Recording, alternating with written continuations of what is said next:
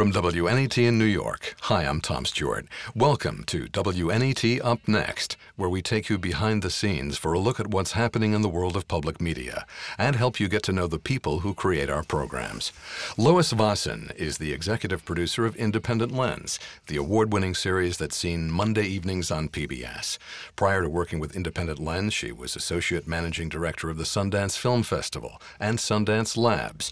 And as she joins us, she's celebrating the series winning its 16th George Foster Peabody Award. Lois, welcome to Thank you so much, Up Tom. Next. Great to be with you. And let's start with the Peabody news. This is very exciting. What film is being honored? Our film, India's Daughter, which is a look at the crisis in India over women and girls' rights. And it deals with a very harrowing experience of a very young woman who was gang raped and murdered. And the rapists were put on trial, and actually even her defense attorneys defended the rapist because she was a young woman out on a Sunday night, and that's considered sort of open prey.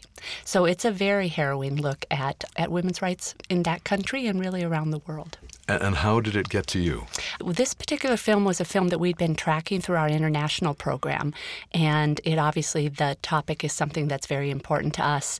We had done an initiative called Women and Girls Lead, which was a collection of films about women's rights around the world, and it fit into that initiative, and more importantly, we felt it was a really important film to share with American audiences. Okay. Well, Independent Lens, there are so many series featuring documentaries that are aired on PBS. There's Frontline, American Experience, American Masters, POV. Could you explain what sets Independent Lens apart from the others that I've just mentioned? They are fantastic series that we are very proud to be part of the PBS family with. What is unique about Independent Lens and our colleagues at POV is that our programs, the independent filmmaker has final cut. They own the film, they make the film. We obviously work with them and help advise and give feedback notes and, help them fund the film, work with them on their festival release and often on their theatrical release, but at the end of the day, it's the filmmakers who drive the stories, and they are citizen storytellers who spend years making these films, 2 years, 5 years, 8 years, 10 years. It's not unusual for a filmmaker to spend that many years following a story to go very, very deep. And the other thing that is really a driving factor of our series is diversity. Over 65% of our films are made by filmmakers of color and deal with communities of color and other communities that are underrepresented in the mainstream media, like the disabled, for example. And how did it come to be? Well, Independent Lens is a program of the Independent Television Service, known in our system as ITVS. Tell me about ITVS. Well, ITVS, we're actually this year celebrating our 25th anniversary, and we're an organization that was created to support independent filmmakers. The idea being that we need to hear from multiple sources. We need to have many points of view. If a democracy is to stay healthy and vibrant, we have to have public debate, and we have to be open to hearing popular ideas and unpopular ideas. And oftentimes, mainstream media, unpopular ideas get shut down because either there's a sponsorship issue or somebody who has influence will not want that story to get out. And so independent filmmakers are not beholden to anyone. They don't have a corporate underwriter. They don't have anybody who can tell them what to say and what not to say. So it's truly their Truly film. An independent voice. And we're very proud to be part of this larger movement along with organizations like Sundance Institute, for example, that have really championed independent filmmakers for the past, almost 3 decades. And we consider ourselves part of that vibrant community where it's all about bringing new people into the system, bringing more voices into the system. And how does a film get selected, or how does a filmmaker get selected? We have an open call process. Any independent filmmaker can apply to us. We obviously try to keep our focus unique from other series. So, for example, we don't do nature programming because, the team at Nature does fabulous nature programming. And we don't do straight up, biographies because American Masters covers that, or history because, of course, our friends at American Experience do that. So our primary focus is on social issues. We obviously cast a very wide net looking for both current affairs and also a look back on the history of important social movements. For example, our film Black Panthers that was on in February was about a moment in our history that is more relevant now than perhaps it was even at the time. So a lot of our films do that. They provide a context for understanding today's world. And recently you had 2 evenings, very different films, a similar subject matter in a way, dealing with police, militarization of police in the peace officer case. Of course, Abigail Disney's film covered so many issues. How did you put them together like that? Well, obviously, gun violence is a huge topic in our country, and I had been tracking Peace Officer for a number of years. I had met the filmmakers Brad and Scott at South by Southwest 4 years earlier, and they had talked to me about the project, and I just felt they were obviously really talented filmmakers, but in addition to that, it was such a unique way to talk about community policing, and I had never heard of a film before about the militarization of police departments. So when the film was finished, obviously, it was a natural fit for us. It was premiered at South by Southwest and won the Grand Jury Prize, and so my hunch was validated. And then Abby's film came to us similarly. We obviously knew Abby and had worked with her on other films. This particular film, which really looked at the idea of gun violence through the lens of the faith community, was, again, a really unique way to talk about it and to hear from people we usually don't get to hear from, and certainly to bring those voices together. And so the idea of pairing those 2 films to create a larger conversation about gun violence in America. And ironically, at the same time that those films were being made, other projects came to me, and so we funded a brilliant new film called Newtown by Kim Snyder that premiered this year at Sundance, and that will be coming to our season very soon in very early 2017. And it's an incredible look at the Sandy Hook tragedy and the aftermath and how that's impacted the town of Newtown and also the larger impact of that particular event. And we have a wonderful film called Tower by a filmmaker named Keith Maitland that looks back 50 years ago to the first mass shooting on the University of Austin campus. And it's told in a very, very unique way through animation and obviously first-person accounts.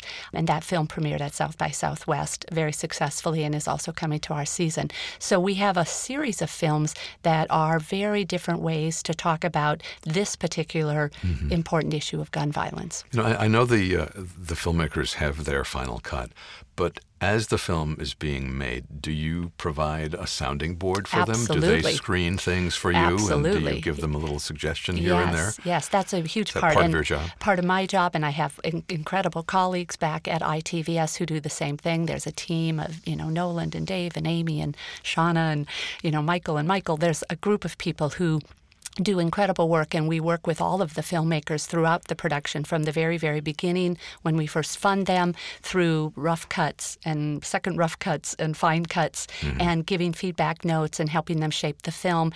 And, different filmmakers need different help in different ways at different times. Obviously, a lot of our filmmakers are extraordinarily accomplished and don't need the feedback. But one of the great things about working at ITVS is we champion many, many, many new first-time filmmakers. And so for them, that experience of having a sounding board and having that guidance and having feedback at every stage of making the film has proven to be very, very impactful. And a lot of those filmmakers have then gone on to become some of our preeminent filmmakers. And in terms of that open call process, how many submissions do you get in the course of a year? Well, a lot. Nearing the 1,000 mark. Yeah. And great projects, many, many more great projects than we could ever fund due to our own limitations in funding. And we're not the only funder for most of our films. The independent filmmakers obviously are also raising money from incredible foundations that support them, and even private donors and equity funding. So it's that's what's also unique about Independent Lens and independent filmmakers is they usually are getting funding from multiple sources, which is another way that they end up as sort of the owner of their film. what's been the impact, do you feel, overall of the Independent Lens series? And how many years are we on the air now? We are just now coming to the end of our 14th season, and we will launch the new 15th season in very early 2017 with a couple of specials in between that we can maybe talk about. The impact is, for me, extraordinary.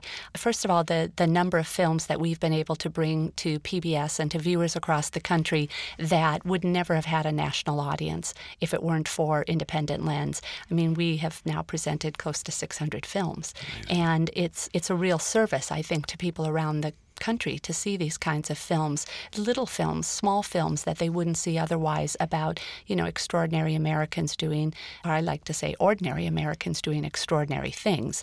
And then other films that are on much broader, more well-known topics. But I can point to very specific things. We had a film very early on, I think it was season 3, called Sentencing the Victim, and it was about a young woman who was gang raped, and whenever any of the men who gang raped her came up for parole, she would have to go and testify. So sometimes she was going back multiple times in a year, driving 2 hours, having to retell her story, which was, re-traumatizing the victim. And as a result of our film and that broadcast, that state changed their law. And they now allow, victims of such horrendous crime to appear before the parole board one time and not have to be re-traumatized. And there are, hundreds of examples of things like that that have happened as a result of the films we've supported and having them broadcast on PBS. I'm sure you hear a lot from viewers. Yes. Well, yeah, and people who think, our reason for being is really to spark conversation. Our hope is that in a democratic society, we will engage in conversation and come to the table with our different opinions and our different ideas, and then ultimately find a way to coexist, which is what democracy is all about, not to all be alike, but to find a way to tolerate each other and to move our country forward. Conversations, be yes. able to talk. And so we do hear from our viewers. Our viewers are very engaged and very thoughtful and very passionate, and they'll argue it out on our website, and that's a great thing. I find that to be some of the most rewarding work that we do when we see how it impacts people. Another thing that's very unique about Independent Lens is we are deeply committed to what we call outreach and engagement, and that is working with local stations across the country to make sure these films get used and seen on the ground. So in addition to most of our films being out on the film festival circuit, we have an initiative that we call Indie Lens Pop-Up, and we're in almost 100 cities across the country, and we pick 6 to 7 films from each season, and we screen them locally in all of these venues across the country. And each screening is followed by a panel discussion to feature local experts who want to talk about if the film is about an environmental issue, for example, or if the film is about veterans. How is this film going to impact local veterans? And so those screenings we've been doing since our inception, and I can't even imagine how many screenings we've had now in the tens and tens and tens of thousands. But what's great about those is what makes PBS magnificent, which is our local national paradigm. And so we are very pleased to do that initiative and to welcome people, on a local level to see these films and talk about the issues. I know that community relations here at WNET has had a one of our tradition. Great partners. And coming up in August, and this is something I want to talk to you about because this is a very exciting film, sort of in time for the Olympics, a very interesting sounding to me story. The name of the film is T-Rex, and this is not about a dinosaur. No dinosaurs involved. But this is a young woman from Flint, Michigan. And she is the first woman to compete in the Olympics in women's boxing, which was held for the first time in 2012, and she won the gold medal. And so that in and of itself is an incredible story because she's not your typical groomed athlete. She had, a tough life. And she persevered. And she's just a remarkable character, just vibrant and funny and, really, really strong. But to me, the other part of the story that was so interesting is she has built her hopes on, if you go to the Olympics and you work this hard and you pursue this dream, there will be a financial road afterwards, endorsement deals, for example. And we follow her after the Olympics, and we see how that is not always, there's disparity among who gets the endorsement deals. And there's some great lines in the film, and somebody asks her, what do you do? And she said, I beat up girls, because that's what she does. She's a boxer. And they say, you can't say that. The corporations won't give you endorsement deals if you go around saying that. So the film has humor. It has great boxing for any boxing fan, but mostly it's this incredible character-driven story about a young woman who, to me, epitomizes sort of the fight for the American dream. And she's returning to the Olympics. She's going back this year, and so we've timed the broadcast. It'll be on Tuesday, and then the Olympic ceremonies will be that Friday night. So anybody leading up to the Olympics can get a great look at it. Anything else we should mention coming up soon? Yes. Well, it's a little bit farther down the road, but since there's so much talk these days about that presidential election. Oh, yeah. That little thing that's happening. We have an incredible film called Best of Enemies by Robert Gordon and Morgan Neville, and it's a look at the historical debates between William F. Buckley and Gore Vidal that happened in 1968. Sure. Yeah. And at the time, they were television fireworks. But what obviously history has come to prove is that they completely changed the landscape of political debate and political discussion in America, especially on American television. And you look at them now, and at the time they were scandalous, and now they kind of seem, lightweight compared to what's going on now. But it's another film that has this incredible historical archival footage, but it's also very funny at times. And for us, it's an incredibly important way to talk about how we talk about politics, especially this political season where things have gotten, quite heated and risen to a new level in terms of how, the media talks about the election and how we as citizens are talking about the election and attending rallies and all of that. So the film could not be more perfectly timed. Sometime prior to November, this yes, will be on it's going to the be air. on October 3rd. And it's a great example of something that came to us, I think, 4 years ago. And at the time, I was just blown away by it. And the filmmakers, of course, are great filmmakers who had done other important work. Morgan has since won an Academy Award for his film 20 Feet from Stardom. But it just felt like it was so current and so relevant, even though it was about a moment in history. And, of course, even then, 4 years ago, we could not have predicted how relevant it would be in 2016. Lois, I wanted to ask you, what led you into this world of film? Oh, it's been an interesting path. I grew up loving movies. I grew up Small-town girl from Minnesota. A farmer's daughter from rural Minnesota. I loved movies. I was just telling this story to somebody else. I feel like I'm going to become boring, but I used to love to sneak down on Saturday night after my parents went to bed, and the TV was right outside their bedroom, so I would turn it on with no volume so they wouldn't know, and I would sit really close to it and read lip, the character, and any movie I could watch, Gene Kelly, Frank Sinatra, Betty Davis, it didn't matter. And so I'd always just loved being in film, but I couldn't really imagine a life in film from that beginning. But I went off to college and created a program there that allowed me to at least get into the arts.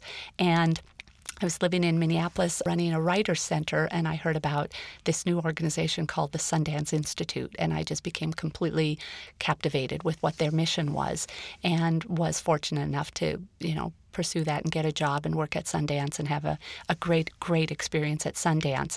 And then, of course, ITVS and other things followed. But it's been a path toward storytelling. I really think that what I'm fascinated by is storytelling. And I sometimes think, growing up a farmer's daughter, I'm also fascinated by independence and the idea of people wanting to stake their claim and say, this is what I believe. What do you believe? And farmers are the most independent people you can ever find. They're stubborn. Independent filmmakers are also stubborn. They're passionate, as are independent filmmakers. But like farmers, there's this real belief that if you care for what you're doing, in the case of independent filmmakers, they care deeply about the topic and they care deeply about their characters. And through that, they're able to get these amazing stories. And what would you say about your work that brings you the greatest satisfaction? I think two things come to mind. One is when we can get a film on the air that I know would never, ever have gotten a national broadcast if not for Independent Lens. And there are simply way too many of those films to mention. But I feel very, very happy and fortunate and humbled to do that because the filmmakers are so committed to telling these stories, and I have an opportunity to then get those stories out to an audience. So that's a great, rewarding experience. And the second thing, we spoke about it briefly earlier, is when we hear back from viewers and they say, my mind was changed as a result of seeing that film. And those emails are incredible. When somebody says they admit, I was blocked on this issue, whatever it was, I used to not trust the black gentleman in my apartment building, but I saw this film and I realized that I should say hello to him. I mean, simple things like that, but you realize, oh my God, we're really transforming how people think and act in their community. And that is obviously beyond words in terms of rewarding, because you really feel as though you're playing a very tiny role in helping to make a better society. That's wonderful. Now, you've had a very, very busy traveling week. Tel Aviv on Monday, Chicago on Wednesday, New York on Friday. Back home on Saturday. Back home on Saturday. But I also understand that you're headed to Shanghai in a few weeks for an international festival, the Magnolia Film Festival?